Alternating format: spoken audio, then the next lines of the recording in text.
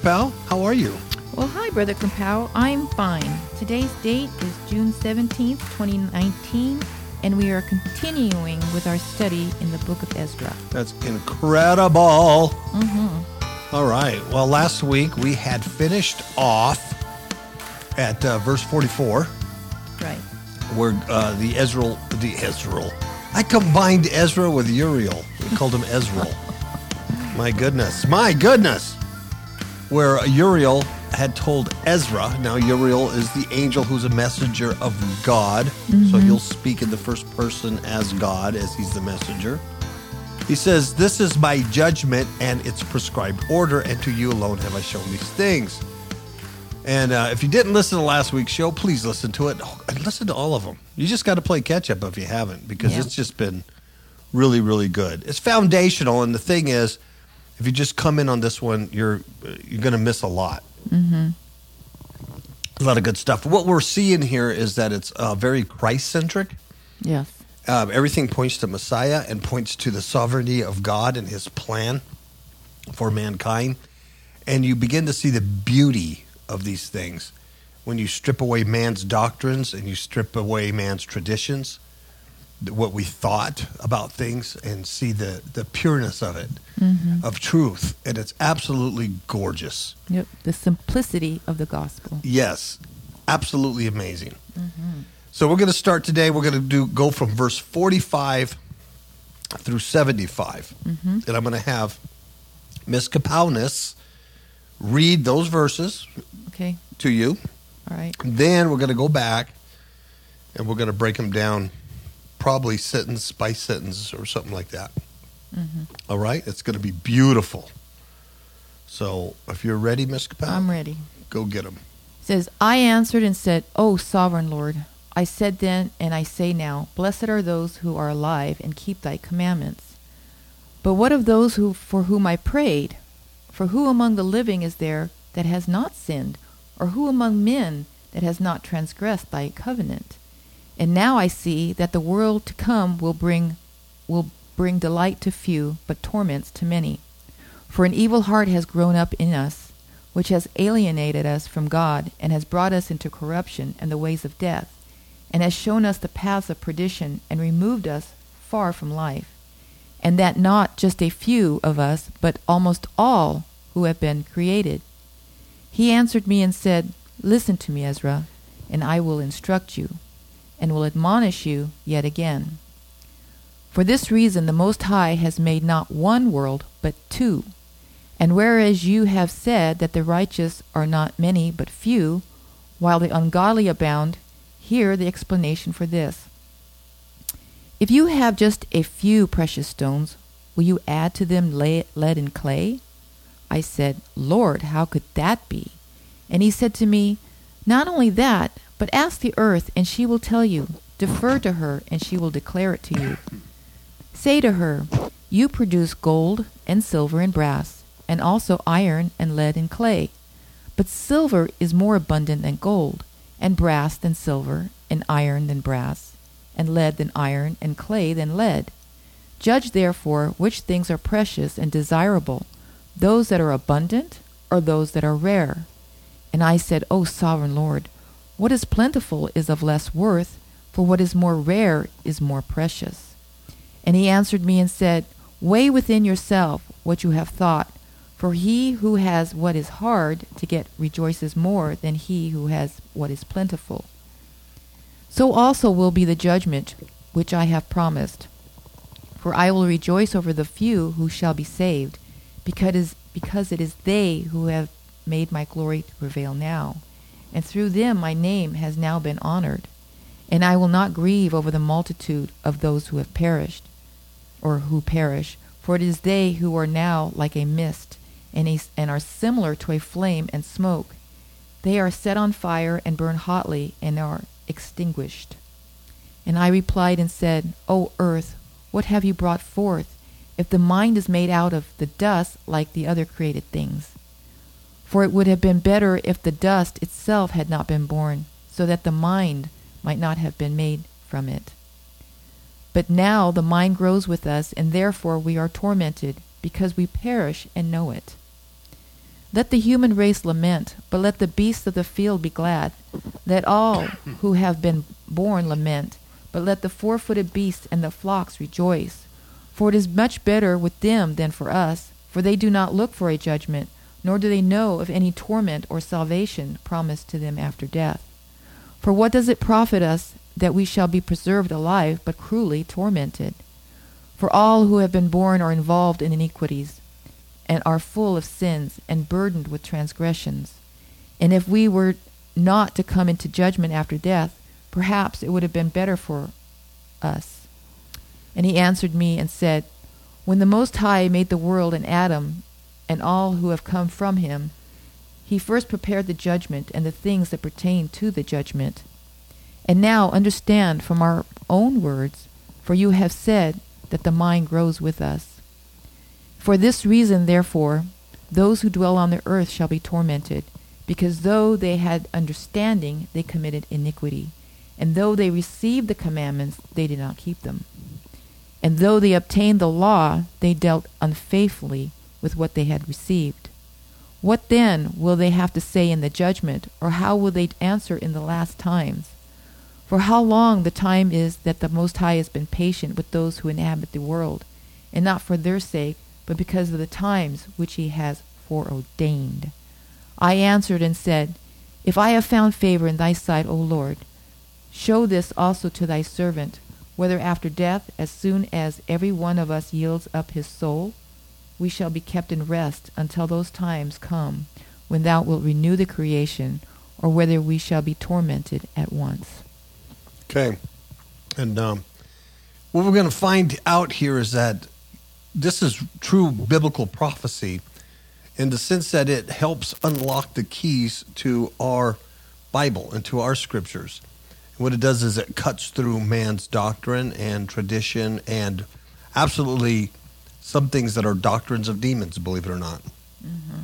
And they're not just, a misinterpretation of things, but whole systems have been developed around lies that are not biblical. And they put the focus back on man and take it away from God. Mm-hmm. And so we've been kind of dealing with this through the whole series about, the prophecy in the end times. We'll see it again today. The other thing that we'll notice is that there's no humanitarian humanism here, where like all good dogs go to heaven. Just because your neighbor is a good egg doesn't mean they're going to go to heaven. Even if they're going to church and they're carrying their Bible, they do Bible studies, they appear to be Christian, the whole bit doesn't mean they're getting eternal life. Mm-hmm. Just because they're a good egg. God has specific requirements, and all those requirements are through Messiah. That's right. Belief, faith, pistis in Messiah, a reliance and a trust on Messiah and what God has done. All those requirements, and a renewing of the Spirit. So just because somebody's a good egg, they're a good person. The other thing that is really important is that the emphasis on our right relationship with the Lord God at all times, and the importance of spiritual warfare and putting on the whole armor of God. Yes, and you emphasized at all times. Mm-hmm. So it's not just when you get saved and then later on you become a seasoned, mature Christian and you kind of kick back a little bit because you know a lot. That's not the case at all. Mm-hmm. It is a constant war. It's a constant battle because you're battling your flesh as well as the world and as well as the Satans.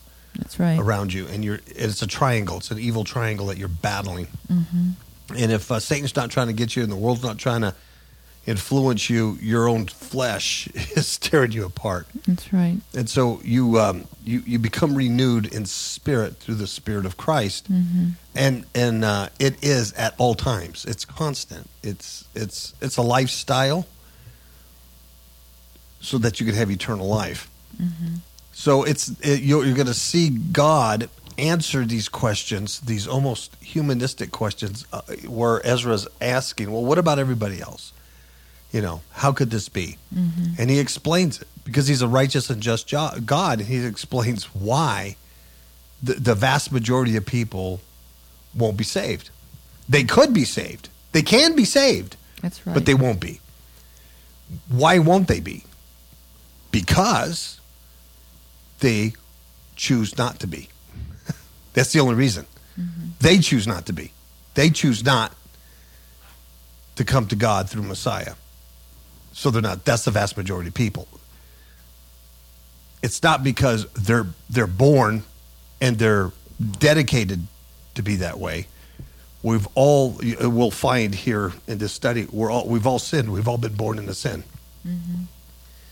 It is the conscious choice to have faith in Messiah. So that's the overview of it. So let's get into it. So verse 45, I answered and said, O sovereign Lord, I said then and I say now, this is Ezra talking, blessed are those who are alive and keep thy commandments. Mm-hmm. So he's right. He's like, even today, blessed are those people who are living right now and are keeping God's commandments. Blessed are they. Mm-hmm. And he says in verse 46, but what of those for whom I prayed? Because Ezra prayed for the lost.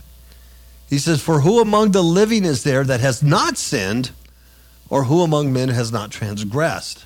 Right? Mm-hmm. So he says, blessed are those who have found you.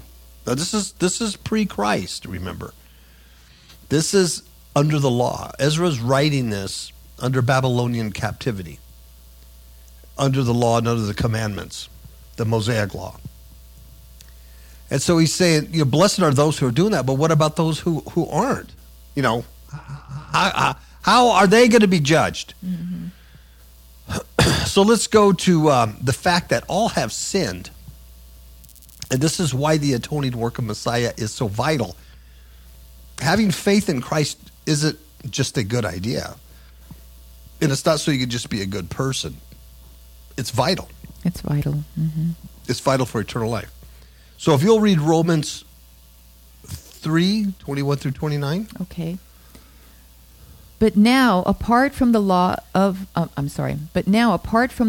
righteousness of God has been manifested, being witnessed by the law and the prophets, even the righteousness of God through faith in Jesus Christ, for all those who believe, for there is no distinction. For all have sinned and fall short of the glory of God, being justified as a gift by his grace through the redemption which is in Christ Jesus, whom God displayed publicly as a propitiation in his blood through faith. This was to demonstrate his righteousness, because in the forbearance of God he passed over the sins previously committed, for the demonstration, I say, of his righteousness at the present time, so that he would be just and the justifier of the one who has faith in Jesus. Where then is boasting? It is excluded. By what kind of law? Of works? No, but by a law of faith. For we maintain that a man is justified by faith apart from works of the law. Or is God the God of Jews only? Is he not the God of Gentiles also? Yes, of Gentiles also. So right there, Paul is clearly stating that God's righteousness is tied up in Messiah. It's about all of us, every single person then and now, have been born into sin, and God providing that propitiation for sin, that shedding of the blood. He has provided the way out of this matrix, of this satanic system of the world. He's provided a way to defeat the rulers and powers of the air. Yes, he's provided an escape. An escape. I like that. He's provided an escape. And so it's clear that Paul is saying this just like the angel Uriel is answering Ezra when he says, who among men has not transgressed thy covenant? And Paul has some 400 years later answering that. But here's the answer here. Also in Ezra, verse 47, it says, and now I see that the world to come, he's talking about eternal life, right? The world to come, the new Jerusalem, the new heaven, Ezra sees this. And he says, and now I see that the world to come will bring delight to few, but torments to many. So at this time, Ezra, his heart is breaking because he sees so many people that have transgressed God's covenant and don't follow God. And he's asking, well, what about them? He says, I see eternal life, but for a few people who are believing and they're blessed, but I see these torments to the rest of the people, and it's breaking my heart, man. He's having a hard time understanding that. Now, all this is going to be explained to him, but right now he's asking those very questions that many of us have asked and may still be asking now. You know, how could a loving God send so many people to hell? You know? How could all these people be wrong, Ms. Kapow? The Catholics and the Mormons, and they're all good people. How could they be wrong? Well, like he says, who among the men that get that new world are few, but many are torments. So if you go to Matthew 7:13 through 14, it talks about the narrow gate. Yep. And it reads, enter through the narrow gate, for the gate is wide and the way is broad that leads to destruction, and there are many who enter through it. For the gate is small and the way is narrow that leads to life, and there are few who find it. So right there, the Messiah himself has said the same thing. It's a narrow path. The way to torment and to hell is broad and big, and there's many walking there. But the way to eternal life is hard. It's a narrow little gate. And Jesus even said that he is the way, the truth, and the life. And the way I like to look at it is Jesus is the way to the truth, which brings life. And Jesus is the actual doorway into this narrow road. And he says, follow me. The actual door. Yeah. It's not for the many because they won't find it. They can find it. It's not impossible for them to find it, but they won't find it. Verse 48 says, for an evil heart, Ezra's still talking. He says, for an evil heart has grown up in us, which has alienated us from God and has brought us into corruption and the ways of death, and has shown us the paths of perdition and removed us far from life. He's talking eternal life. And that not just a few of us, but almost all who have been created. So this is Ezra's lament right here. He's kind of thinking like a humanist. What about the rest of the people? And I'm not saying don't have compassion on people. Oh, no. You need to have compassion on people because God has compassion on them, and he wants them to come to truth in Messiah. He wants them to come to knowledge of him. And that's why he said that he loved the people of the world so much that he gave his only begotten son, the only son begotten of God. God made flesh on this earth to become a sacrifice for their redemption. That's how much he loves them. So when I say humanism, I'm talking about that all good dogs go to heaven kind of a thing. You know, because my neighbor pays his taxes and he doesn't get tickets. He's a good egg. He's a good guy.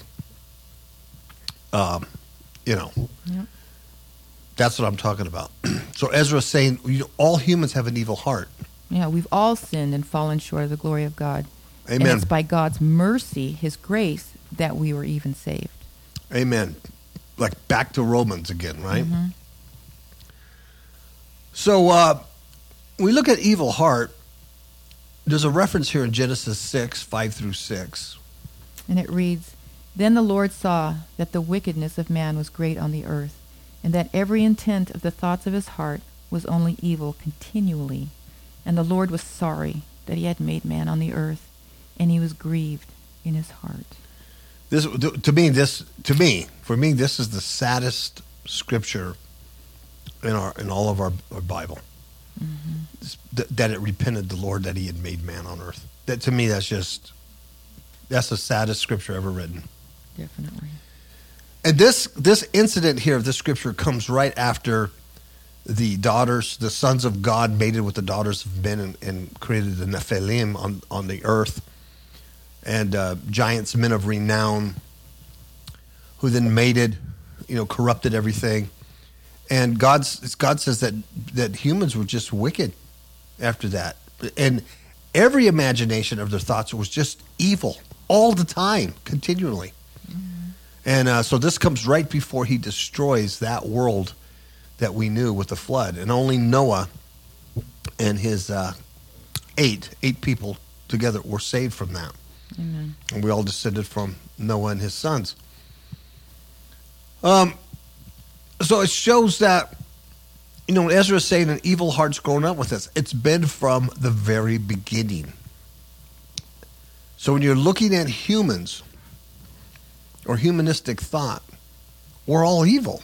Just like Romans says, all have sinned and come short of God's honor. In other words, God's glory, what God would honor in a person. We're very short of that. Mm-hmm. And not just a few, but almost all who have been created, he exclaims. So the angel answers Ezra and says, listen to me, Ezra. I will instruct you. Mm-hmm. I will admonish you yet again. I got to tell you again. Verse 50, for this reason, the Most High has made not one world, but two. Mm-hmm. What he's talking about there is he's made heaven and hell, torment and eternal life. There's two worlds. Okay? This thing that we're living in now is a phony matrix created by the fallen angels. The real stuff is out there later on. Mm-hmm. The unseen, which is eternal. Absolutely. Here and there. So if you'll read Matthew 25:45. Oh, you know what? I don't have that one. Oh, well, I will then. It says, then shall he answer them, saying, verily I say unto you, inasmuch as ye did not to one of the least of these, ye did it not to me.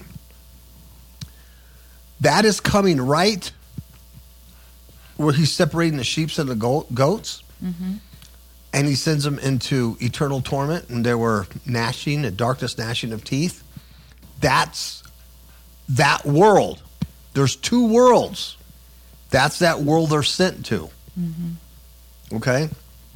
Mark 10:17 says, and when he has gone forth into the way, there came one running and knelt to him and asked him, good master, what shall I do that I may inherit eternal life?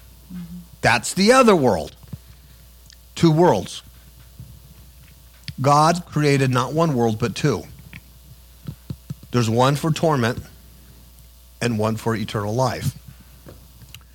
The religions out there that teach soul sleep, like the Seventh-day Adventists teach soul sleep, or annihilation. You die and you just become fish food, and you just simply cease to exist. But they refuse to believe in eternal torment because their humanistic thought says a loving God would not place any person to be tormented eternally. That's right. But that's a lie. Mm-hmm. The truth is, the real gospel truth is, God, the Most High, has created two worlds. One's eternal torment, one's eternal salvation. Mm-hmm. Everybody has that choice. That's why we're down here on this probationary tribulation of an earth to find the narrow gate provided to us by him. It's not harsh, folks. It's just truth. Mm-hmm. What's harsh is the lies that we've been told. That's right. But this is truth. How much more should your compassion be for other people who don't know the truth when you read this? Yeah. If you think everybody's going to be saved that good people are just good people, and if religious people are going to get saved, there's no need for them. There's no need for you to feel compassion for them and provide the truth. There's no need to feel compassion for yourself if you think you're saved once and you're always saved, right? Or if you're a Calvinist, you're a Baptist, Presbyterian, Calvinist, doctrine of devils, you come out of that and you believe that you were chosen by God, you were predetermined, you were predestined, and the others were not. That's a lie. We'll show you that. That's wrong. That's a man listening to demons creating a whole doctrine that's led millions and millions astray. Along with that doctrine of demons, they're tuliped, they're total depravity, they're unlimited, grace, they're limited atonement. Christ's atonement was limited to just the elect, which were predetermined. Along with all that is their preservation of saints. Once saved, always saved. You could never lose that salvation. You put all those together, you have a cocktail that's leading you straight into that other world of eternal torment. But they don't know it because their hearts have been hardened and it's alienated from God. And it brings them into corruption and the ways of death. And it removes them from eternal life. I'm just telling you the truth. Baptists, Presbyterians, there's a host of other ones that come out of Calvinism. False doctrine. Verse 51, for whereas you have said that the righteous are not many, but few, while the ungodly abound, hear the explanation for this. Verse 52, he says, if you have just a few precious stones, will you add to them lead and clay? Right? If you got some diamonds, are you going to put dirt on them? It's not natural. You got to look at nature. Ezra says, Lord, how could that be? And so he says, not only that, but ask the earth and she will tell you. Defer to her. She'll declare it to you. Say to her, you produce gold, you produce silver, brass, also iron, lead, and clay. See, it goes from the most precious to the worst. He says, but silver is more abundant than gold, and brass than silver, and iron than brass, and lead than iron, and clay than lead. Judge, therefore, which things are precious and desirable, those that are abundant or those that are rare. I think we should all get that pretty good. Now, what this reminds me of is Daniel chapter 2. And Miss Capel's going to read that, but that's the generations from Babylon. That's starting from King Nebuchadnezzar, who was called King of Kings. O King, thou art the head of gold. After him, all the kings of the earth became less and less precious and more crappy. If you look around what we have today, we're in the crap stool, folks. I think we're even beyond clay. I think we're just in the feces mode. So think about that. So the angel's telling Ezra, look around, ask earth itself, because you're complaining that only a few are going to be saved and the rest of the people aren't. And he's saying, look there's preciousness in gold and silver. And then it gets worse and worse. Are you going to take dirt and clay and feces and mix it up with your gold and your silver? No. See? It's just it's nature itself tells you that. Okay? Not all good dogs go to heaven. They have the opportunity to, see? But they don't all go. Will you read Daniel 2? I'd be happy to. All right. Starting at verse 36. This was the dream. Now we will tell its interpretation before the king. You, O king, are the King of kings, to whom the God of heaven has given the kingdom, the power, the strength, and the glory. And wherever the sons of men dwell, or the beasts of the field, or the birds of the sky. He has given them into your hand and caused you to rule over them all. You are the head of gold. After you, there will arise another kingdom inferior to you, then another, third kingdom of bronze, which will rule over all the earth. Then there will be a fourth kingdom as strong as iron, inasmuch as iron crushes and shatters all things, so, like iron that breaks in pieces, it will crush and break all these in pieces. And that you saw the feet and toes, partly of the potter's clay and partly of iron, it will be a divided kingdom. But it will have in it the toughness of iron, inasmuch as you saw the iron mixed with common clay. As the toes of the feet were partly of iron and partly of pottery, so some of the kingdom will be strong, and part of it will be brittle. And in that you saw the iron mixed with common clay. They will combine with one another in the seed of men, but they will not adhere to one another, even as iron does not combine with pottery. In the days of those kings, the God of heaven will set up a kingdom which will never be destroyed, and that kingdom will not be left for another people. It will crush and put an end to all these kingdoms, but it will itself endure forever. Inasmuch as you saw that a stone was cut out of the mountain without hands, and that it crushed the iron, the bronze, the clay, the silver, and the gold, the great God has made known to the king what will take place in the future. So the dream is true, and its interpretation is trustworthy. Yep. So there you have the biblical reference to the same thing, written around the same time Ezra's writing this stuff, around the same period. Both are in Babylon. About what is plentiful is less worth than what is rare is more precious. And so Ezra answers and he says, O sovereign Lord, what is plentiful is of less worth, and what is more rare is more precious.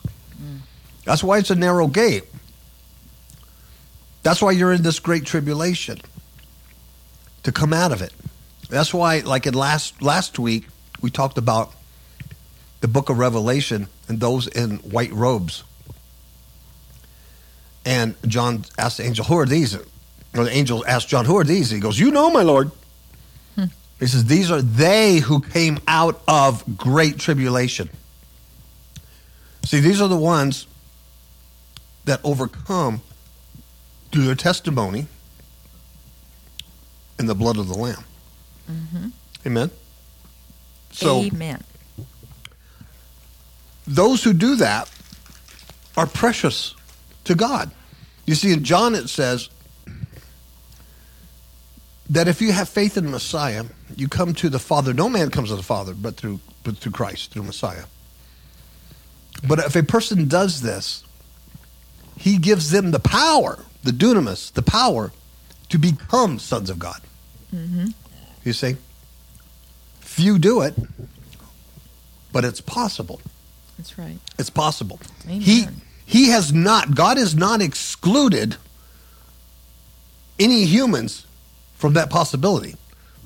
Only the human excludes himself. All right? Mm-hmm.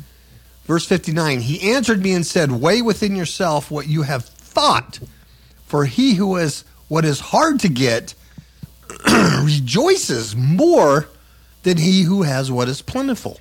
Mm-hmm. And that reminded me of the pearl of great price. Not the Mormon book, but the parable. Mm-hmm. In Matthew 13, 44 through 50. Yes. Starting with 44. The kingdom of heaven is like a treasure hidden in the field, which a man found and hid again. And from joy over it he goes and sells all that he has and buys that field. 45. Again, the kingdom of heaven is like a merchant seeking fine pearls. And upon finding one pearl of great value, he went and sold all that he had and bought it. Again, the kingdom of heaven is like a dragnet cast into the sea and gathering fish of every kind. And when it is filled, they drew it up on the beach, and they sat down and gathered the good fish into containers, but the bad they threw away. So it will be at the end of the age. The angels will come forth and take out the wicked from among the righteous, and will throw them into the furnace of fire. In that place there will be weeping and gnashing of teeth. Wow. See, in these parables right here, you also have the two worlds.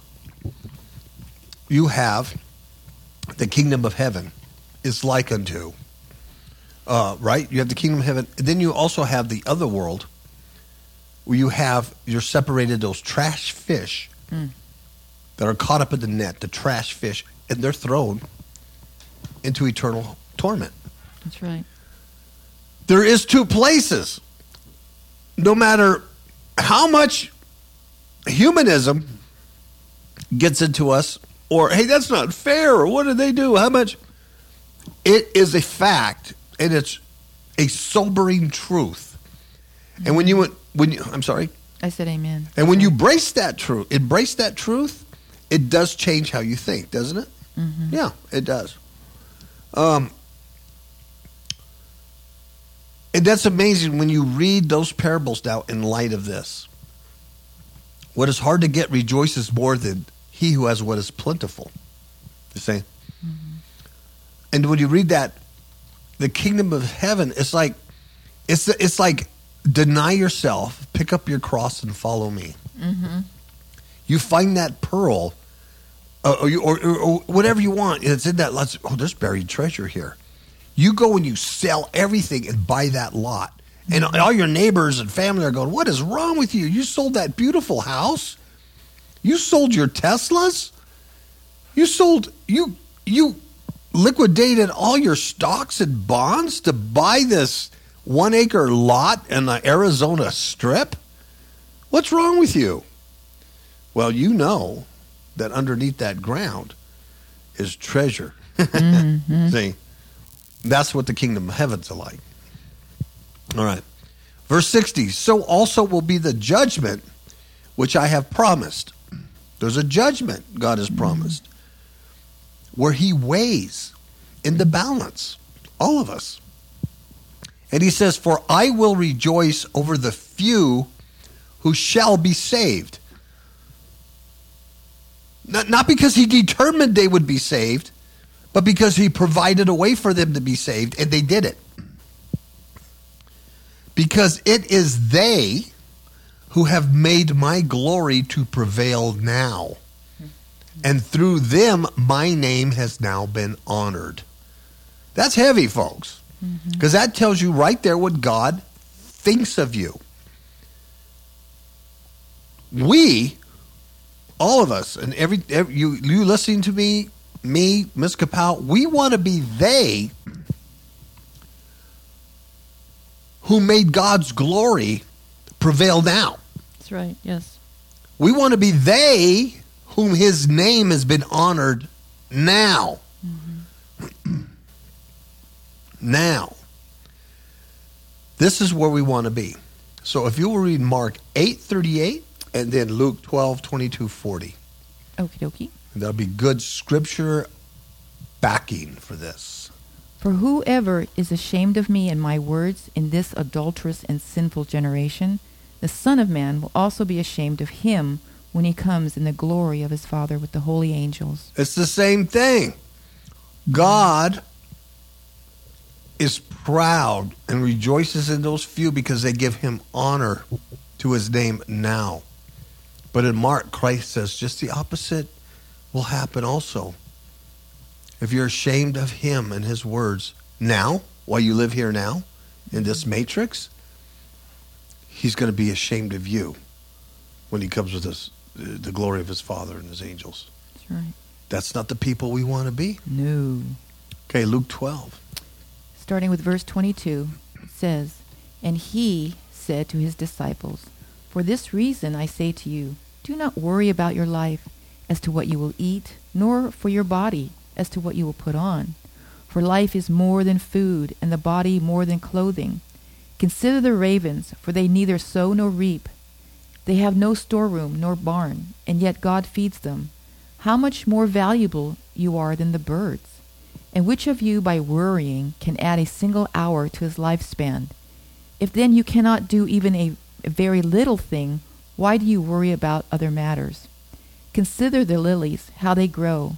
They neither toil nor spin, but I tell you, not even Solomon in all his glory clothed himself like one of these. But if God so clothes the grass in the field, which is alive today and tomorrow is thrown into the furnace, how much more will he clothe you, you men of little faith? And do not seek what you will eat and what you will drink, and do not keep worrying. For all these things the nations of the world eagerly seek, but your Father knows that you need these things. But seek his kingdom, and these things will be added to you. Do not be afraid, little flock, for your Father has chosen gladly to give you the kingdom. Sell your possessions and give to charity. Make yourselves money belts which do not wear out, an unfailing treasure in heaven, where no thief comes near nor moth destroys. Where your treasure is, there your heart will be also. Be dressed in readiness, and keep your lamps lit. Be like men who are waiting for their master when he returns from the wedding feast, so that they may immediately open the door to him when he comes and knocks. Blessed are those slaves whom the master will find on the alert when he comes.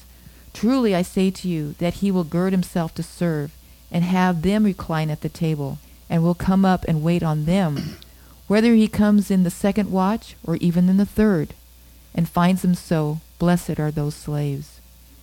But be sure of this, that if the head of the house had known at what hour the thief was coming, he would not have allowed his house to be broken into. You too be ready, for the Son of Man is coming at an hour that you do not expect. Wow. Folks, Luke 12:22 through 40, it behooves all of us to really get that into our spirit.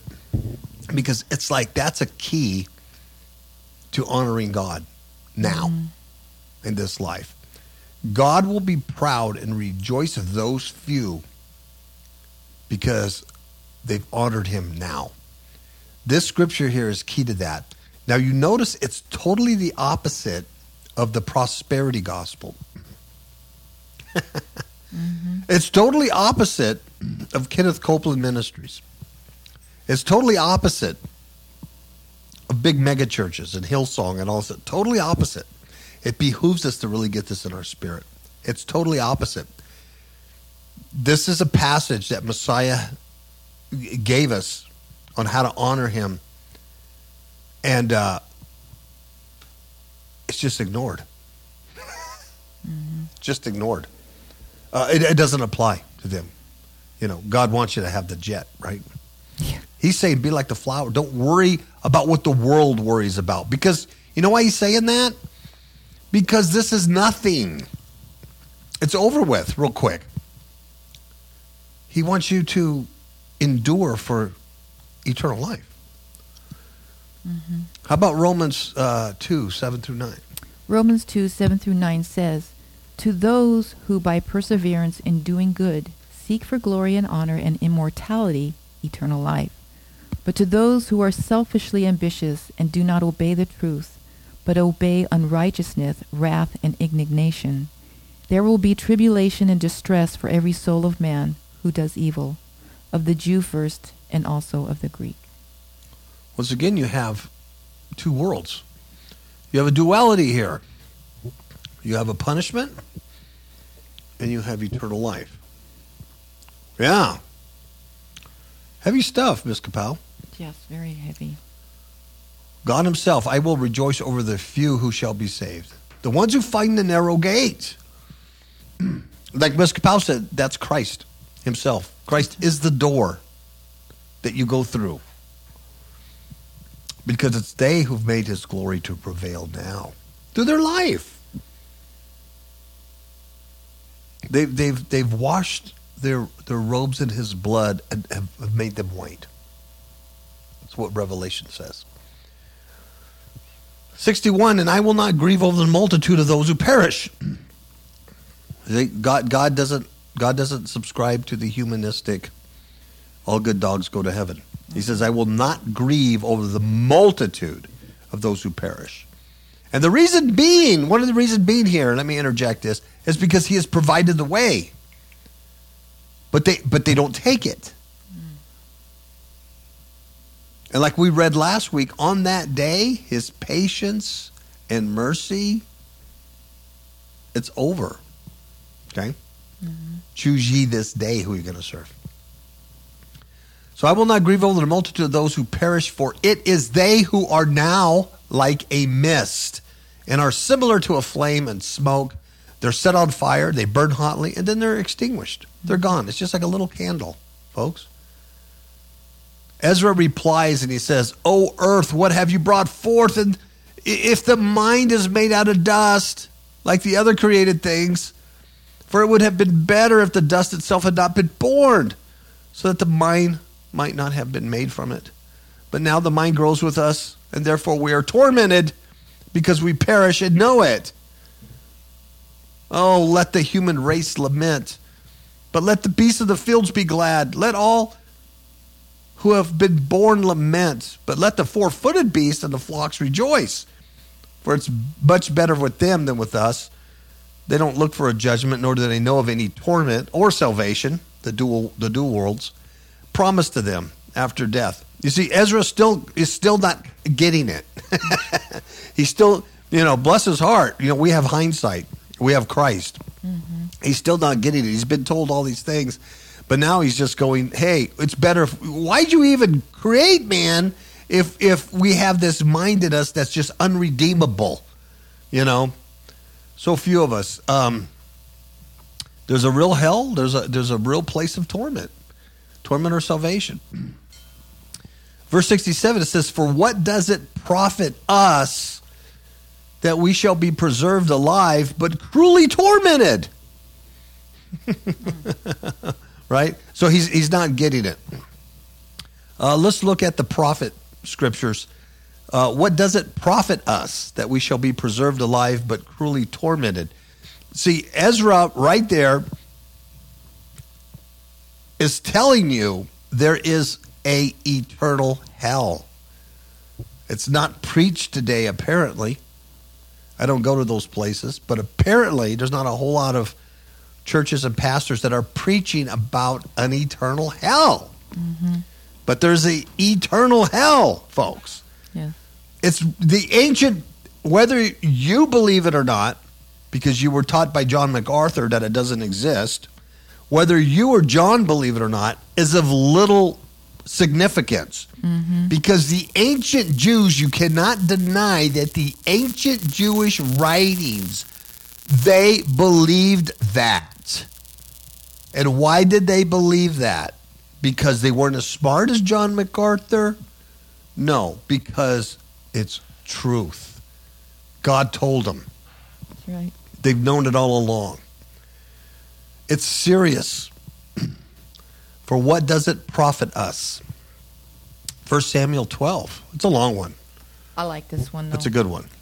This says, verse 19, then all the people said to Samuel, oh, pray for your servants to the Lord your God, so that we may not die, for we have added to all our sins this evil by asking for ourselves a king. And Samuel said to the people, do not fear. You have committed all this evil, yet do not turn aside from following the Lord, but serve the Lord with all your heart. You must not turn aside, for then you would go after futile things, which cannot profit or deliver, because they are futile. For the Lord will not abandon his people on account of his great name, because the Lord has been pleased to make you a people for himself. Moreover, as for me, far be it from me that I should sin against the Lord by ceasing to pray for you. But I will instruct you in the good and right way. Only fear the Lord and serve him in truth with all your heart. For consider what great things he has done for you. But if you still do wickedly, both you and your king will be swept away. Wow. You talk about God's patience. Mm-hmm. Job 21:15. Who is the Almighty that we should serve him? And what would we gain if we entreat him? What profit? What profit is it? What profit Job, well, I don't know if Job is saying this or one of his advisors, but somebody in the book of Job is saying, what is the Almighty? What is God, and why should we serve him? And what profit do we have if we pray to him? It's probably a rhetorical question that they're asking. But the question is, what profit us if we're preserved alive but cruelly tormented? What profit is there? And Messiah himself said in Mark 8:36, For what does it profit a man to gain the whole world and forfeit his soul? what good is it to gain all of this satanic nonsense for, I don't know, even if you're on the far end of living life, in your 80s, with bad knees and a bad back and dementia, and then it's over, and then the rest of it is eternal torment. I mean, come on. Yeah. That's not even you know, that's not even something to it's not even apples and apples here. So Ezra continues in 68. He says, for all who have been born are involved in iniquities, and all are full of sins and burdened with transgressions. And he's right, because that's what Paul said in Romans also, right? Mm-hmm. All have sinned. And if we were not to come into judgment after death, perhaps it would have been better for us. In other words, it would have been better if we just weren't born. If God would just ended it with Adam and been done. And the angel answered Ezra and said, when the Most High made the world and Adam and all who have come from him, he first prepared the judgment and the things that pertain to the judgment. Now, this is beautiful, folks. Don't get hung up on the word judgment, like the great white judgment, he's going to judge you. Mm-hmm. He's talking about everything that entails the Messiah in that judgment. The choosing of him or rejecting of him. Say, the Most High, when he made this earth and Adam, and then every person, you and I, who have come from the seed of man, before all of that, he's made preparation. Mm-hmm. That is predetermined. That's what it means when he says he predetermined. He already prepared the way. He's predetermined the way. Does that make sense? Mm-hmm. God's all-knowing. And he made the way, put the things in place from the beginning. That is his foreknowledge. Okay? When he has a foreknowledge of you being the elect, his foreknowledge is that he prepared the way long time ago. Mm-hmm. And you accepted that, found that way, and to become the elect. Mm-hmm. That's what it means to have the foreknowledge of God. It wasn't a crystal ball that he said, oh, Kathy Smith is going to be saved. No matter what happens, she's going to become a Christian. It's not a crystal ball. It's, I provided a way for Kathy Smith, and Kathy Smith found it. Amen. Okay? Praise God. Acts 2:23, Ms. Bell. Acts 2:23 says, this man, delivered over by the predetermined plan and foreknowledge of God, you nailed to a cross by the hands of godless men and put him to death. So, it's Peter talking, I believe here, the second chapter of Acts. Mm-hmm. He's talking about Christ, the Messiah. Now, notice these words, him or Christ, being delivered by the determinate council.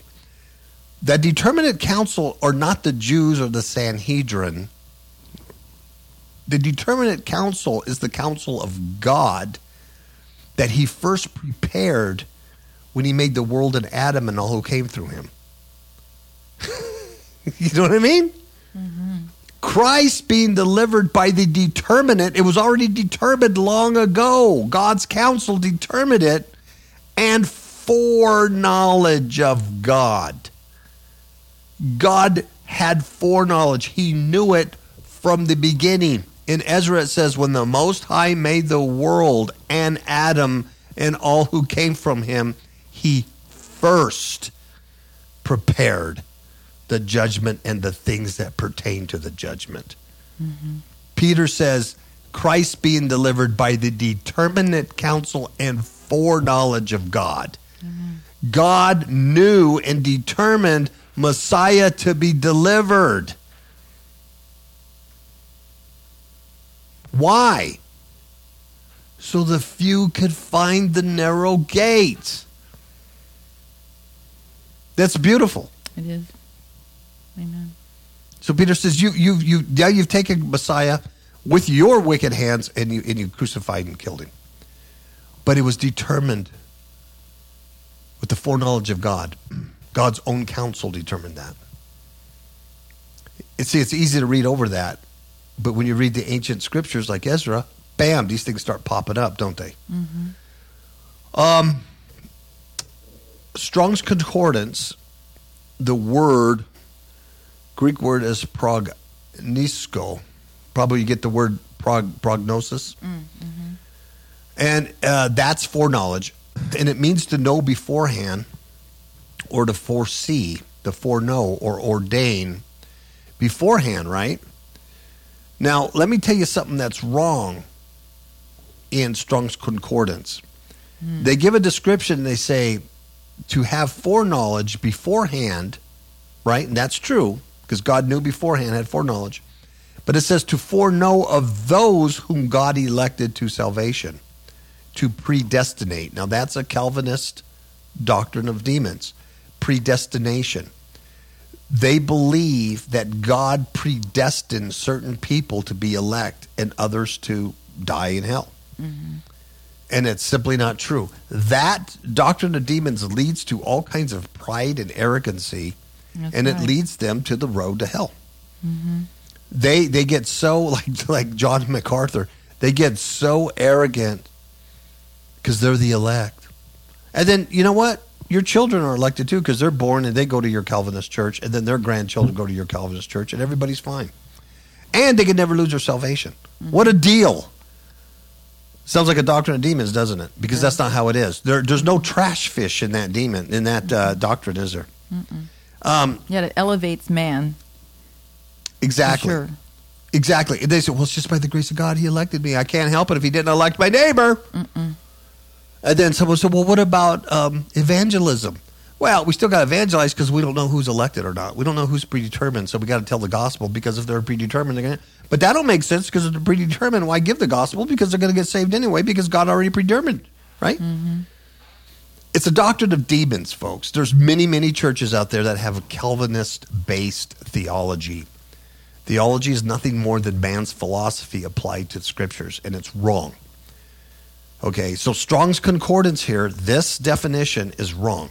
Those whom God elected, that's not true. What happened is God had foreknowledge beforehand.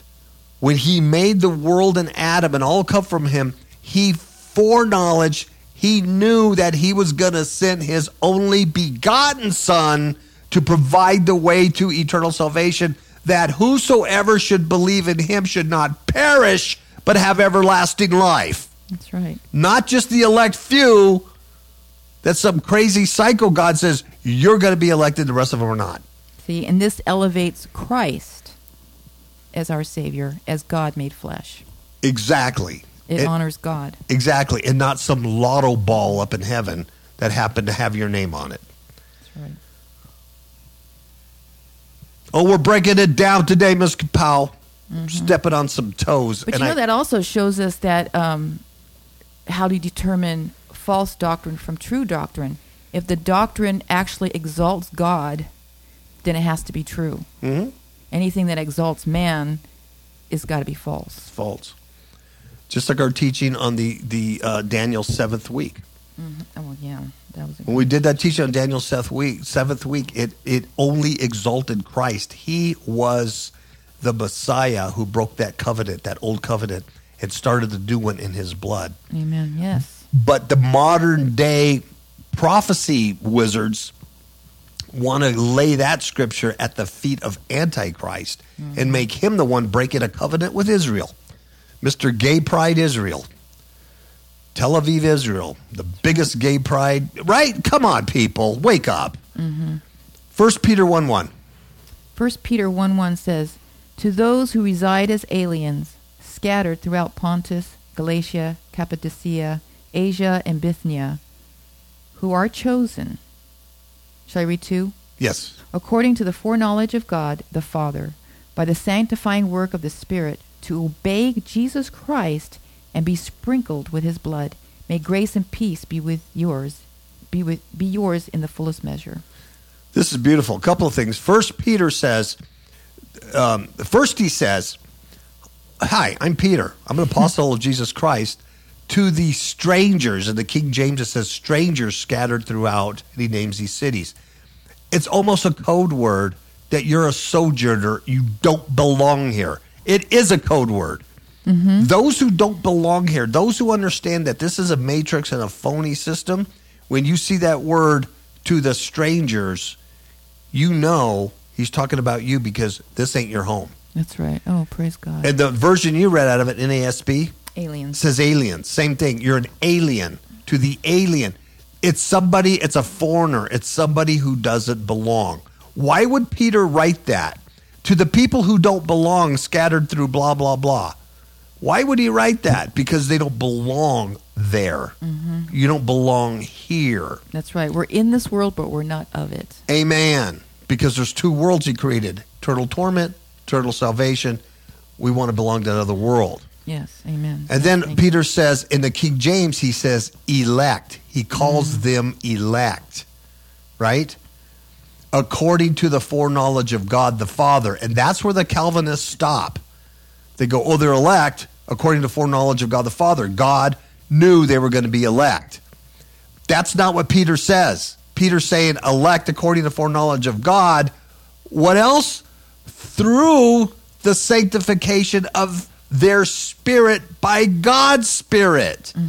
They weren't just elected. They became elect according to what? God's eternal plan. Back to Ezra. When the Most High made the world and Adam and all who have come from him, he first prepared the judgment and the things that are pertaining to it. Peter says, according to that foreknowledge of God. That's why they're elect. Because God provided the way. And through the sanctification of their spirit, they became a new person. Unto what? Obedience and sprinkling of the blood of Christ Jesus. That's what God had the foreknowledge of. Hallelujah. And then Peter says, grace unto you and peace be multiplied.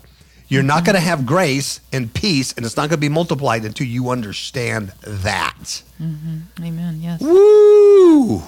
That's preaching right there. This is meat and potatoes. Yes, it is. This is meat and potatoes. Once again, let me reiterate. I hope this is real clear. You, if you're saved, you are elect. Not because God foreknew that you would be the elect, but because God, according to his foreknowledge, provided the way through Messiah for you to become elect. God's foreknowledge came in his provision for our sins. You are elect because of the sanctification of your spirit through his Spirit. He changes you. You're not once saved, always saved. You change. You get sanctified. Yes. You are elect because of your obedience or your faith, your trust, your pistis in the blood of Messiah for your salvation. Then and only then is grace given to you and your peace be multiplied. Amen. So you stop right there. Right there's a sermon of the year. Amen. Right there. Praise God. Yes. Sermon of the year right there. Okay? And now understand from your own words, for you have said that the mind grows with us, and for this reason, therefore, those who dwell on earth shall be tormented, because though they had understanding, they committed iniquity. And though they received the commandments, they did not keep them. And though they obtained the law, they dealt unfaithfully with what they received. You get what's being said here? Ezra's going, we should have never been born. Our mind is evil and it grows evil with us. This is not fair. We should have been born. He says, look it. They had understanding and they still committed iniquity. They received commandments and they won't keep them. They won't follow God.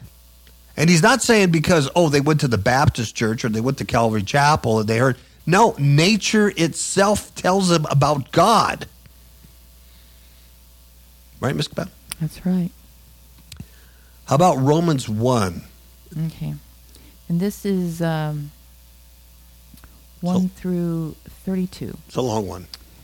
Paul, a bondservant of Christ Jesus, called as an apostle, set apart for the gospel of God, which he promised beforehand through the prophets in the Holy Scriptures, concerning his Son, who was born of a descendant of David according to the flesh, who was declared the Son of God with power by the resurrection from the dead, according to the Spirit of holiness, Jesus Christ our Lord, through whom we have received grace and apostleship to bring about the obedience of faith among all the Gentiles for his name's sake, among whom you also are called, among whom you also are the called of Jesus Christ. To all who are beloved of God in Rome, called as saints, grace to you and peace from God our Father and the Lord Jesus Christ. First, I thank my God through Jesus Christ for you all, because your faith is being proclaimed throughout the whole world. For God, whom I serve in my spirit in the preaching of the gospel of his Son, is my witness as to how unceasingly I make mention of you, always in my prayers making request, if perhaps now at last by the will of God I may succeed in coming to you. For I long to see you, so that I may impart some spiritual gift to you, that you may be established, that is, that I may be encouraged together with you while among you, each of us by the other's faith, both yours and mine. I do not want you to be unaware, brethren, that often I have planned to come to you, and have been prevented so far, so that I may obtain some fruit among you also, even as among the rest of the Gentiles. I am under obligation both to the Greeks and to the barbarians, both to the wise and to the foolish. So for my part I am eager to preach the gospel to you also who are in Rome. For I am not ashamed of the gospel, for it is the power of God for salvation to everyone who believes, to the Jew first, and also to the Greek. For in it the righteousness of God is revealed from faith to faith, as it is written, but the righteous man shall live by faith.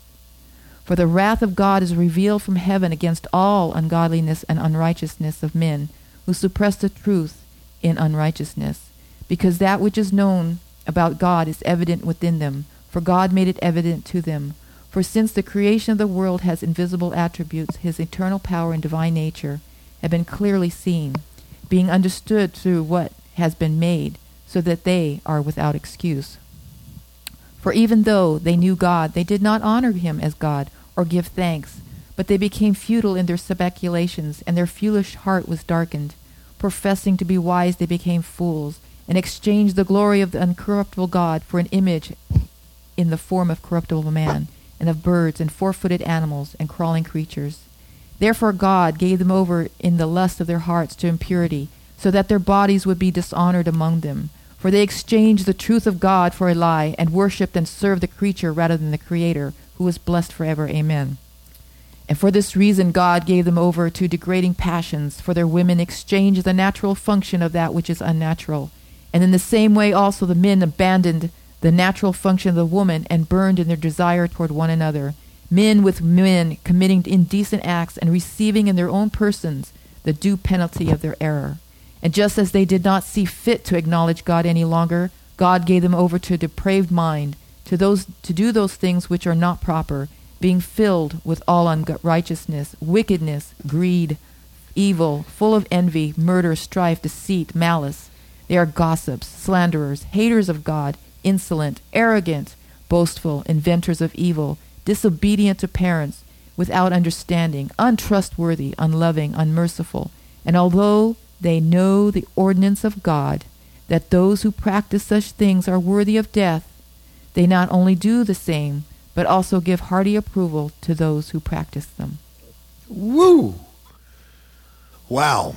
Right there is the answer to all humanistic thought.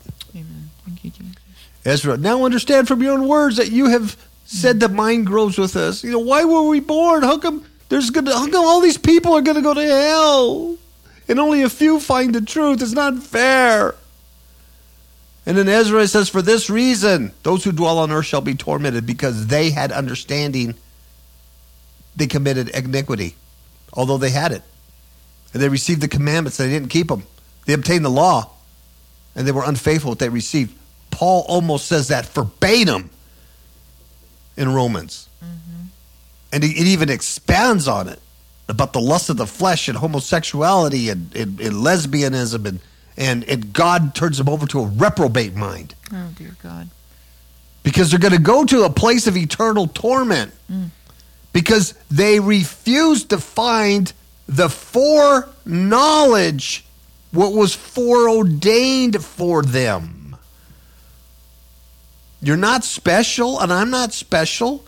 We just happen to find it and stick with it, and sticking with it continually. Because I believe this stuff wholeheartedly. I don't believe the doctrines of men. And we're going to wrap it up. In verse 73, Ezra says, what then will they have to say in the judgment? Ezra doesn't say that. I'm sorry, the angel's he's continuing on about those who commit iniquity, even though they have understanding. He says, what then will they have to say in the judgment? How are they going to defend themselves? Or how will they answer in the last times? Remember the sheep and goats? Lord, Lord, didn't we do this? Didn't we do that? Get out of here. I never knew you. Go in darkness where there's gnashing and wailing. Right? Mm-hmm. How are they going to answer when the way was provided for them and they refuse to even look at it? Or how are they going to answer when they dealt unfaithfully with what they received? You know what that means? That means some people have received the truth and then doctored it up, like John Calvin did. Yeah, that's true. What then will they say? 74, for how long the time is that the Most High has been patient with those who inhabit the world. Back then he was patient with them. And this was 400 years before Christ, about 2,400 years ago. And he's still patient today in 2019.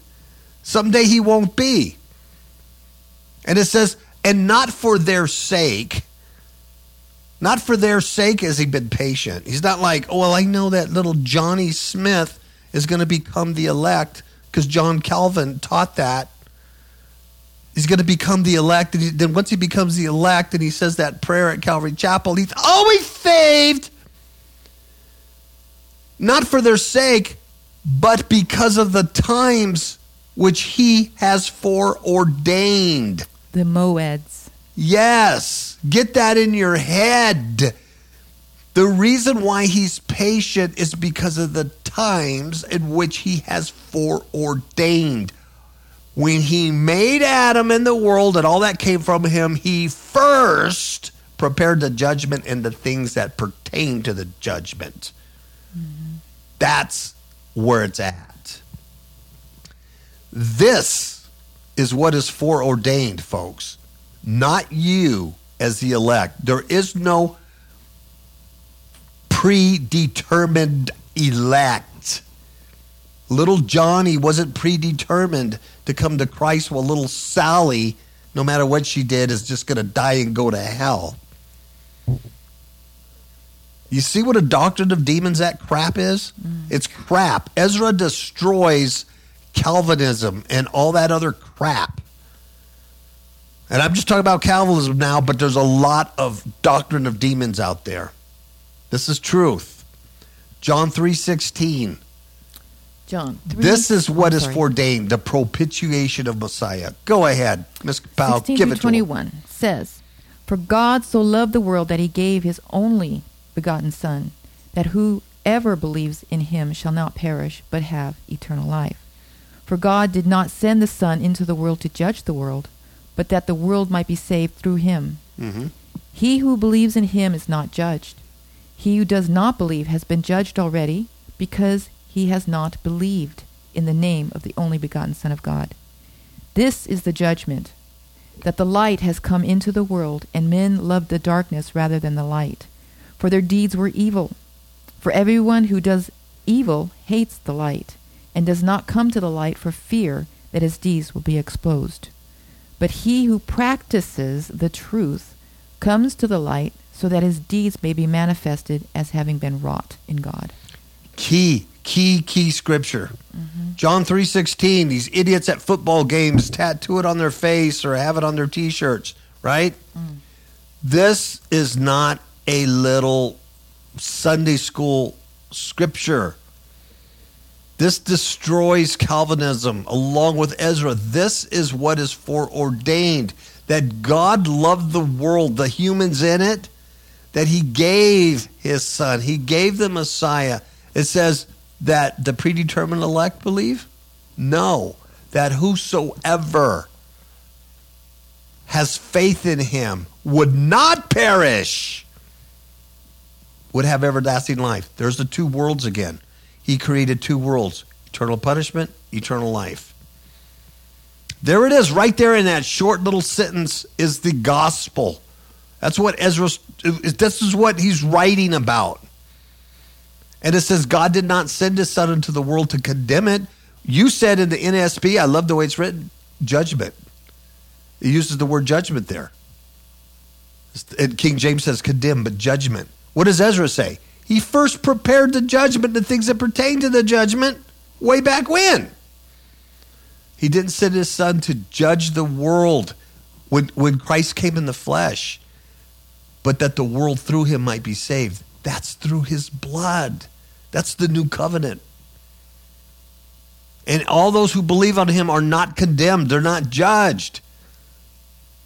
But guess what? If you don't believe in him, you're already judged already because you didn't believe in his name. Mm-hmm. He's the only begotten Son of God. He's God made flesh. You didn't believe in it. And this is the judgment. And that is the commandment. That is the commandment. That's the commandment. To believe in the Son of God. Yeah.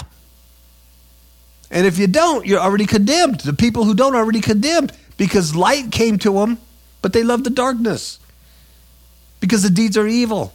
And light sheds light on evil. Mm-hmm. And knowing that God's going to reprove you of those evil deeds. But he that, like you read, practices truth. That's right. King James says, doeth truth. NASB says, practices truth. Be doers of the word. Yeah, you got to practice it, man. You got to do it. You got to be it. You come to the light, and your deeds are manifest. Everybody sees it. And they are brought in God. Mm. That is being foreordained. And we're going to end there. Verse 75, we'll start next week, Lord willing. And man, listen to this show again. Listen to it 2 times. Listen to it 3 times. Get it in your spirit. Understand the truth behind this. It is key. It is key to eternal life. Understanding this. All right? All right. Anything else, Miss Bain? No. Okay. Good night. Ciao, baby. I yelled and I screamed. Nearly spoke things obscene. All just to get your attention on me. I whispered in your ears. I use love, I use fear. All just to get you. You listen to me.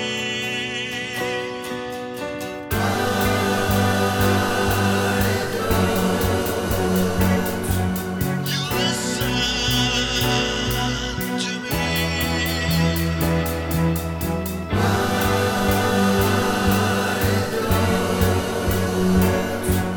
You listen to me.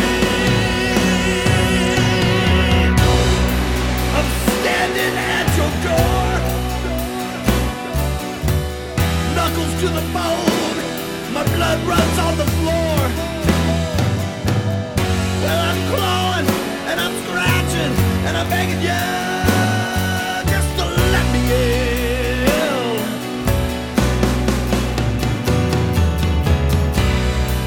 As sure as the days turn gray, your light will soon be fading away. As you go to the grave, you're gonna beg for just one more chance to listen.